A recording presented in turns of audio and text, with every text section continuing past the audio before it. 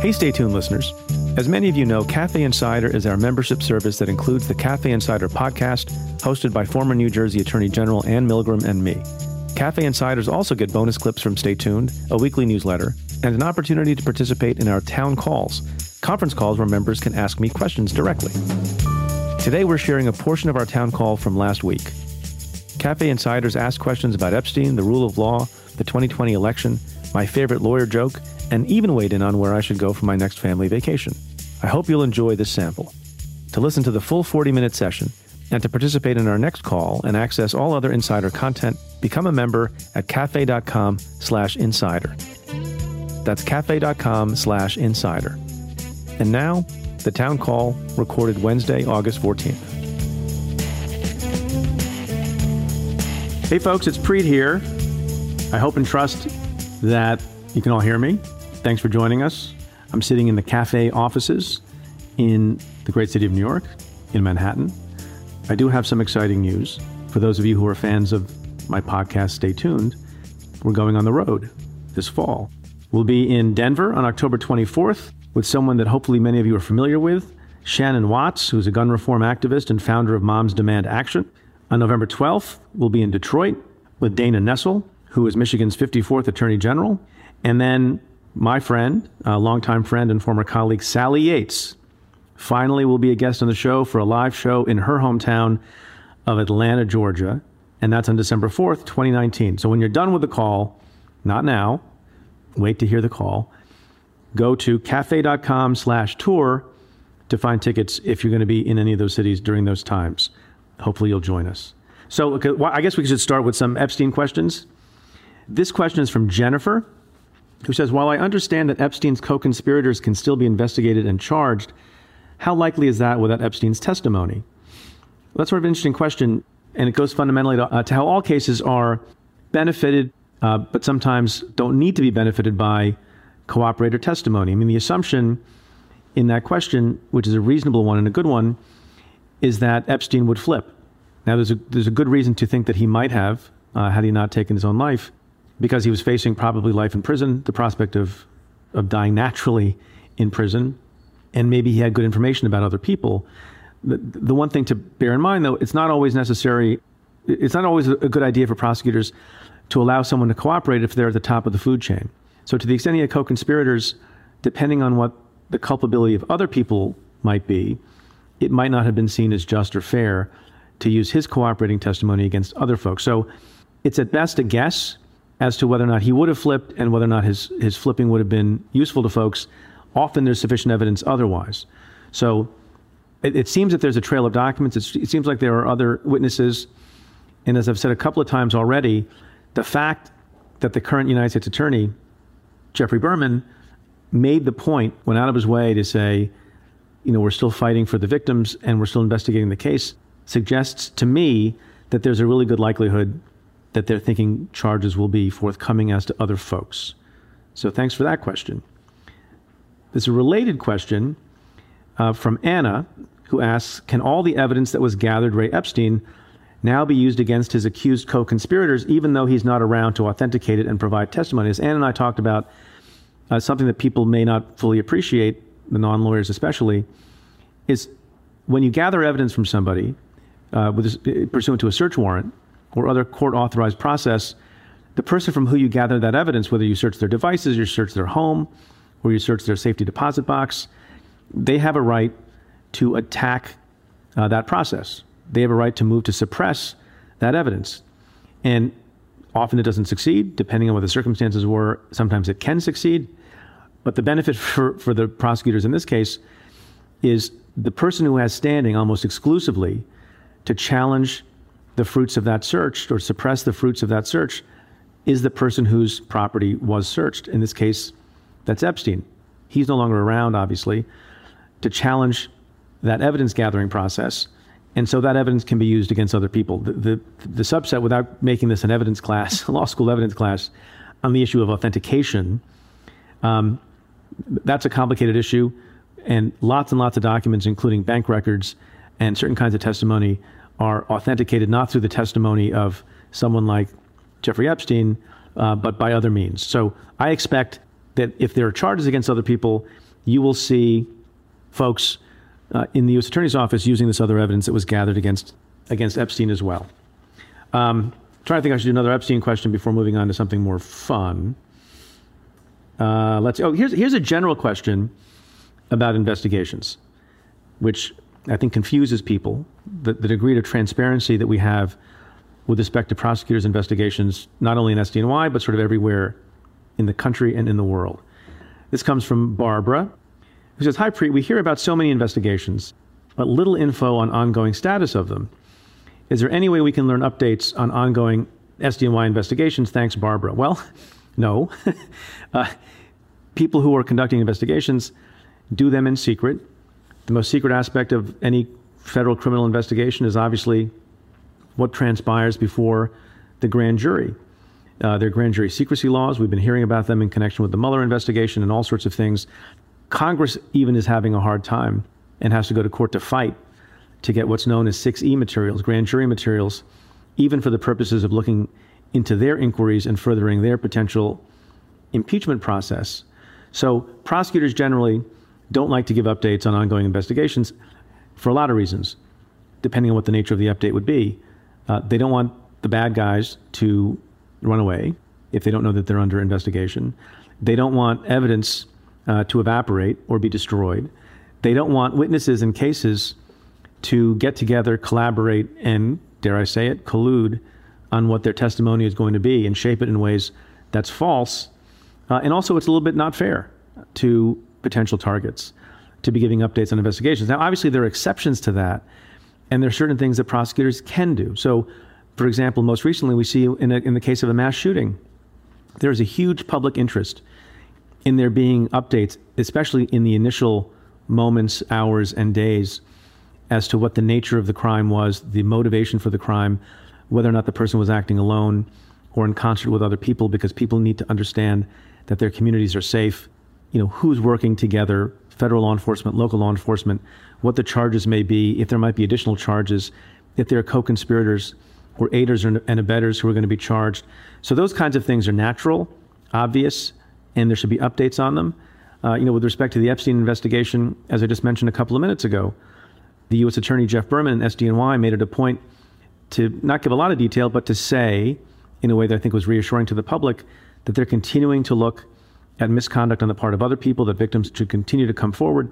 So there are ways that are, I think, okay, justified, appropriate, and ethical of giving updates. But generally speaking, when we were conducting long-term, complex investigations of political figures or others, we were not in the habit of, nor would it have been appropriate, to come forward and say, well, now we've interviewed these other witnesses or we've engaged in this other process.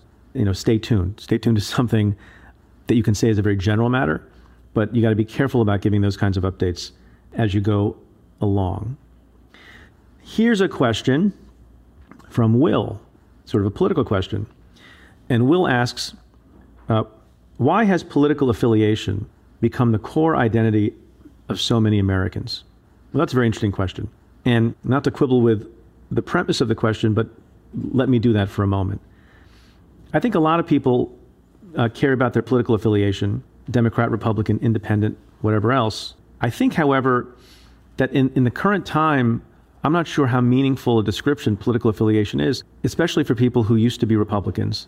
There are lots and lots of Republicans, not folks who are in office, who worry about being lambasted and ridiculed and criticized and attacked by the head of the GOP, the current president, Donald Trump, but by other people, many of whom have been on the Stay Tuned podcast.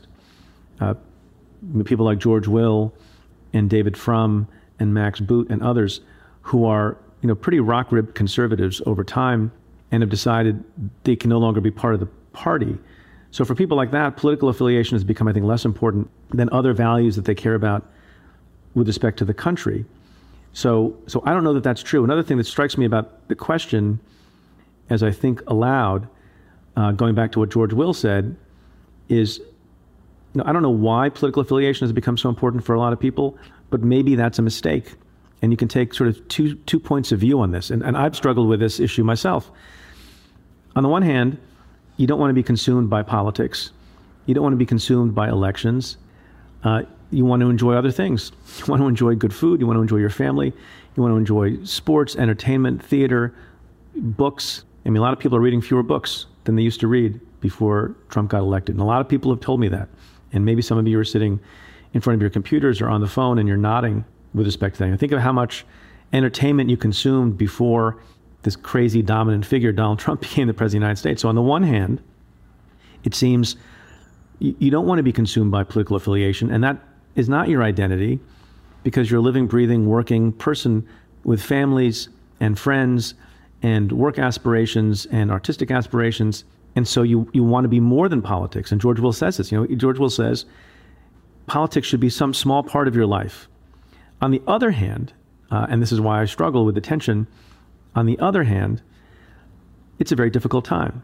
And you almost think, if you're a living, breathing person in the world, whatever your aspirations are, you have to care about your country.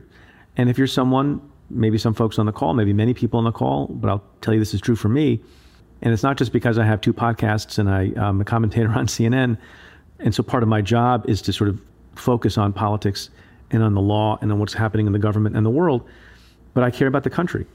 And I care deeply about what Donald Trump is doing to the country and what he's doing to the institutions of the country. And so I can't help but feel sort of more associated with politics in the sense that I think it's important for Donald Trump not to be reelected than I ever have before. I mean, 7.5 years as the United States Attorney, I was essentially an apolitical person, professionally and otherwise. We prosecuted Democrats and Republicans. I've often joked that the best way to say, to describe federal prosecutors are, there's 3 political parties in the country.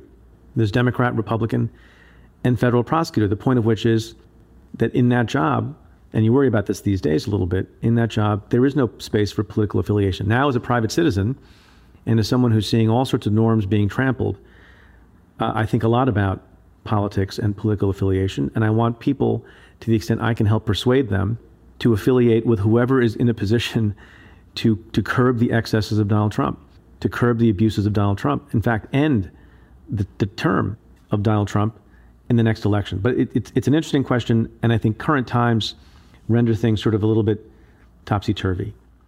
Let's see. Aaron, what news sources do you use most? Notwithstanding my criticism of the Twitter, that's not a source of news. It's a platform from which I get news from other sources. But I do get a lot of news from being on Twitter and scrolling through my feed. I rely on all the major publications, New York Times, Wall Street Journal, Washington Post in particular. I also get news from the tabloids in New York. It's an old habit from when I was in public office and they were covering our cases. There are also other great outlets like BuzzFeed and digital outfits and podcasts. But something I said a long time ago bears repeating, and that is there's so much misinformation and there's so much quick scoops on stuff that the important thing is not necessarily where you get your news from, but that you get your news from multiple sources. I watch multiple cable news channels. On Twitter, I follow people who I don't agree with, some people who are fairly odious, and I will look at articles that they have written. I get news and information from the National Review Online. I don't agree with a lot of the stuff, but I like to know what other people are thinking, and in what ways that people who disagree with my point of view, how are they disagreeing with them? What facts are people I tend to agree with getting wrong? Because people get things wrong when they're in your political wheelhouse as well. So I think that's very important to get news from a variety of sources. Dana asks, I love the chapter in your book about interrogation. Do members of Congress have coaches when they prep for hearings? Some are great and others are horrible. So I'm not going to talk about which are great and which are horrible. I have not been shy about criticizing the ways that members of Congress ask questions. Some people are really excellent. And the ones who are excellent are the ones who listen to the answers being given and then respond not based on questions that are written verbatim for them by staff members, but have a deep understanding of the material and then go where the questioning leads them to go. I mean, imagine if on my podcast, when I do interviews on Stay Tuned, that I literally in a regimented way asked in a predetermined order and succession typed up questions that someone had given me. I have a lot of preparation. I have an amazing team that's sitting around the table here that helps me think about the interviews. It helps me think about the questions to ask, think about the order, But then when I get in the room with the person, the conversation can sometimes go places where you don't expect.